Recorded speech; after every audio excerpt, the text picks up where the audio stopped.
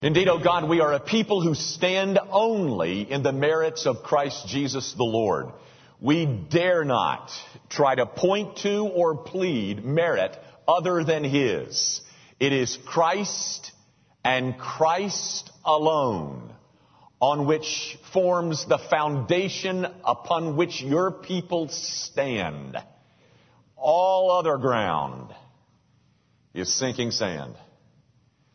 All of the ground disappoints. All of the ground condemns. It is to Christ that we plead. It is to Christ that we apply. It is Christ and Christ alone.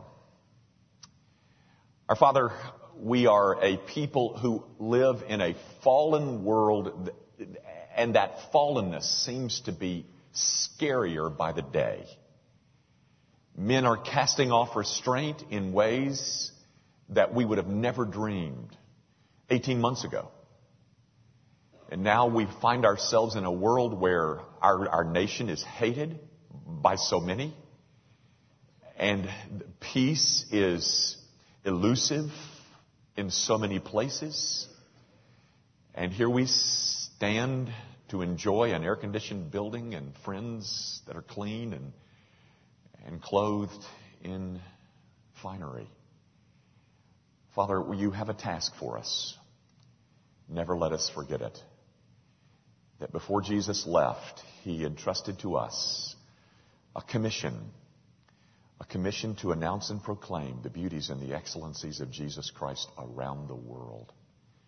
And so I pray that you would arouse us, that we might be done with creature comforts and it be all about the expansion of the kingdom of Jesus Christ. Father, we give to that end, and we pray that every dime of this will be used for that purpose. And also, Lord, in a few minutes, we're about to come before you in a way that we don't normally do week after week, but monthly we come to remember the cornerstone of our faith. Ready us to do that. We ask it in Jesus' name. Amen. Thank you. Grab your Bibles, if you will, and open them to the Gospel of Matthew. Matthew chapter 15.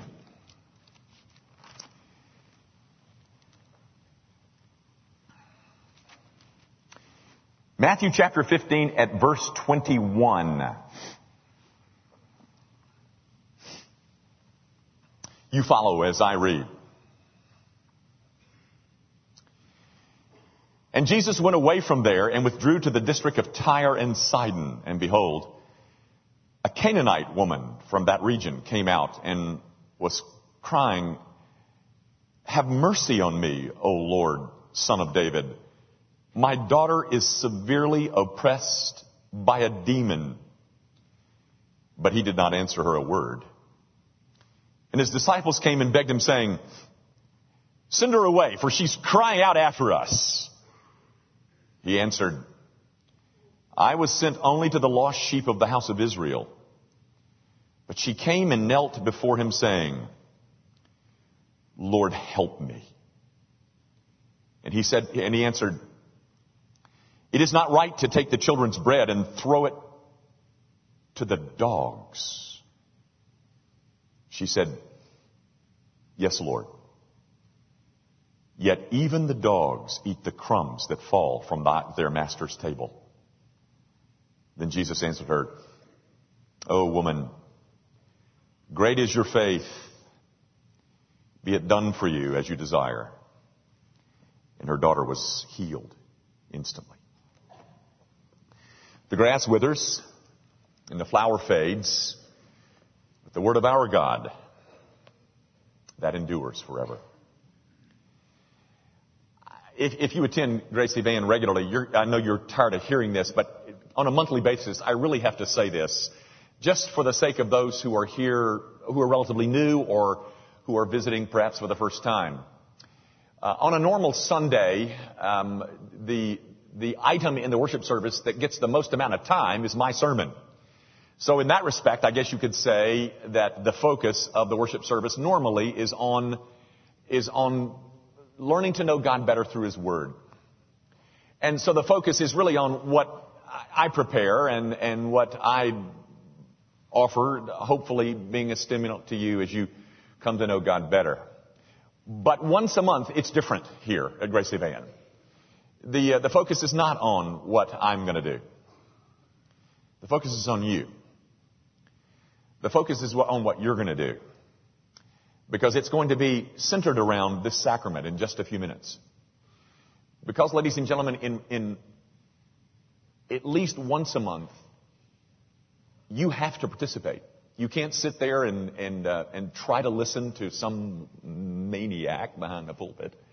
You have to participate because these things are going to be passed to you.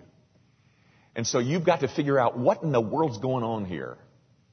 And what we try to do is give you a minute or two just to reflect on what you've got in your hand. Because these are emblems. They're common emblems. You've seen them before. But they're emblems of the cornerstone of our faith. And so you have to reflect on the heartbeat, on the very center of the Christian message. That being the broken body and shed blood of Jesus Christ. So that's what we do once a month at this sacrament. Now, having said that, my childhood was spent in the Methodist Church. Not all of my childhood, but just the church portion of my childhood was spent in the Methodist Church. And there were several things that I brought out of that experience by way of memory, into adulthood with me. For instance, the doxology. Praise God from whom all blessings flow. You know that one, don't you? Or the Gloria Patri, which is not something you perhaps will remember, but I do. It's glory be to the Father and to the Son. That one. And then in the back of our hymnals there in my childhood exposure in the Methodist Church was a set of creeds. You may, if you've got a Methodist background, you might remember there was the Apostles' Creed, and we pretty much use that every week. The Apostles' Creed. And then there was the Nicene Creed. We use that from time to time. And there was a third one, and I don't remember what the name of it is because we didn't use it very often. But there was also a prayer. A prayer that we used every time we had communion. And at the time, I didn't know who wrote that prayer. I do now, but I didn't then. But I still remember some of it. It's amazing as I studied this passage that this thing came to mind. We do not presume to come to this thy table, O Lord, trusting in our own righteousness, but in thy manifold and great mercies. We are not worthy so much as to gather up the crumbs under thy table. I can't believe that's stuck in my head. There's more to it, but that's really the only part I remember. And the interesting part about that is, can you see that prayer is based on this story out of Matthew 15? We are not worthy so much as to gather up the crumbs under thy table. Where'd that come from? It came from this story. It came from this thing that I just read you out of Matthew chapter 15. The author of that prayer, it's longer than just those two sentences, is a guy by the name of Thomas Cranmer. And Cranmer wrote that, or at least published it, in 1549. And he used this story as the basis to talk about something that I think is very relevant for us this morning, and that is, how do you approach this table? Let me go back to the first sentence. It goes like this. We do not presume to come to this thy table, O Lord. You see, what Cranmer's doing is trying to help people understand how they're supposed to come, how they're supposed to approach. And so he takes this story about this, elsewhere she's called the Syrophoenician woman. She's called here a Canaanite woman. He takes this story and uses it to describe the right approach. Because, ladies and gentlemen, this woman illustrates how anybody should come to Jesus Christ. How do we draw nigh to the Savior? Well, just do it like she did. How how is it that we come to these sacred elements and participate rightly? Well, you might want to do it like she did. Because this little section, actually, of the New Testament, there's sections where Jesus, for instance, there's a section about who is he? And then you get 3 or 4 chapters and story after story about trying to define who he is. And then the theme of the gospel book, like Matthew or Luke, it'll change and it'll be, okay, how do we approach him? Well, this is about how do we approach him? How do we approach Jesus Christ? How do we come rightly to this table? How do we draw nigh? Gang, this woman that is the focus of this story is a woman, and she is a Gentile woman. Quite in contrast to the people of verse 1 of chapter 15. Verse 1, the Pharisees and the scribes came to Jesus from Jerusalem. Oh, these guys are the professionals. They're the religious elite. They're the insiders. But quite in contrast to them, there's this woman who is a Gentile. Now, gang, you've heard me say this before. I bet you if you hadn't heard it from me, you've heard it from somebody else. But Jewish men would get up in the morning and they would thank God for 3 things. I thank you, O God, that I'm not a Gentile. Oh, I thank you, O God, that I'm not a woman. And I thank you, O God, that I'm not a slave. Well, 2 out of 3 ain't bad. I mean, she's a Gentile and a woman. And she is the consummate outsider. And yet, in addition to being that, she was a desperate mother. And some of us will know a little bit about that. Being a desperate mother. And she approaches Jesus, and Jesus, at the beginning, ignores her. And then if that weren't bad enough, he calls her a dog. That's rather insulting, don't you think? Maybe not in this canine-loving culture of ours. But gang, back then, dogs were not what you'd call valued. In fact, do you remember the story? Remember the story when David, the guy that wrote the Psalms, when David went out to fight Goliath and he had his slingshot in the rocks, and Goliath sees him coming, and Goliath says, "Am I a dog that you'd send this guy?" Because dogs were not exactly what you would call valued. And he calls her a dog. Well, it's really not so much an insult as Jesus is simply saying, "Madam, there's an order here. And it's Israel first." Now, in the face of that which might have been received as an insult, the message, the lesson for us is really in her reply. That's where we got to learn something, gang, is watching her reply. Because instead of getting all huffy and stomping off, once Jesus calls her a dog, she says, "Yes, Lord, I am a dog. But Lord, dogs need food too. And there's enough on your table, even for Gentiles. In fact, Jesus, there is more than enough on your table. Because even the scraps of yours would be enough. The spillover from someone like you is plenty.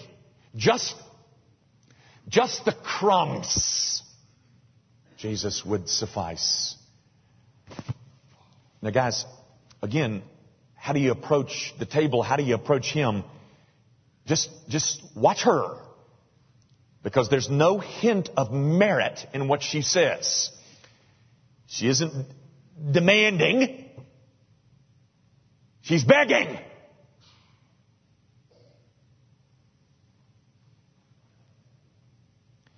In terms of that spectrum, demanding, begging, we're a whole lot further down the demanding end. That begging thing, we're not real comfortable with that. She says, Jesus, you don't owe me anything. Jesus, no. You don't owe me. You owe me nothing. I am not coming to you on the basis of my goodness. I'm coming to you on the basis of knowing yours. Even what spills off your table, Jesus, is plenty. I just want a scrap. I just want a crumb. My brokenness, my uncleanness is a foregone conclusion. It goes without saying. But your crumbs are enough. Please. I long for what I know I do not deserve. But though I have no goodness to offer you, you've got plenty to offer me. Even for someone as unclean as I, there's plenty on your table. There is a superabundance on your table. And as it spills over the sides, all I want is not what I deserve. I just want a scrap. That's quite an approach, gang. You want to know how to approach Him? You want to know how to approach this table? Just do it like this. She's your model. She's in essence a female version of Jacob. You remember the story of Jacob that we're in Genesis 32, where Jacob says, I will not let you go until you bless me? Well, this is kind of a female version of that.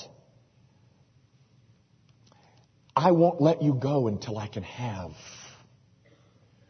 what is yours. And yet, I know that I have no right to ask. I have no right that qualifies me. And this approach to Jesus Christ is memorialized in the words of Thomas Cranmer some 16 centuries later, when Cranmer says in the first book of Common Prayer, we are not worthy so much as to gather up the crumbs under thy table. Can I read you the rest? But thou art the same Lord whose mercy is everlasting. Grant us therefore, gracious Lord, so to eat the flesh of thy dear Son, Jesus Christ, and to drink his blood, that we may continually dwell in him and he in us, that our sinful bodies may be made clean by his body, and our souls washed through the most precious blood of Christ. Amen.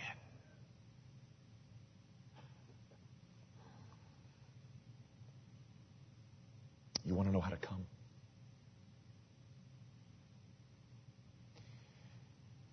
You could use Thomas Cranmer's words, or you could do just like she does. And because of what she does, memorialized in Thomas Cranmer's thing, sinners have been praying that for centuries. And this woman showed us how we come. The only ones who are welcomed at this table are the ones who know that they have no right to be there. And they also know that on on this table, there is to be found a superabundance of grace. This table spills over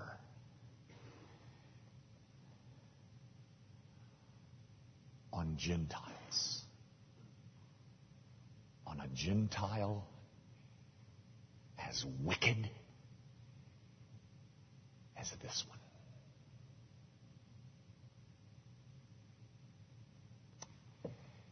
And so, my brother and sister in Christ,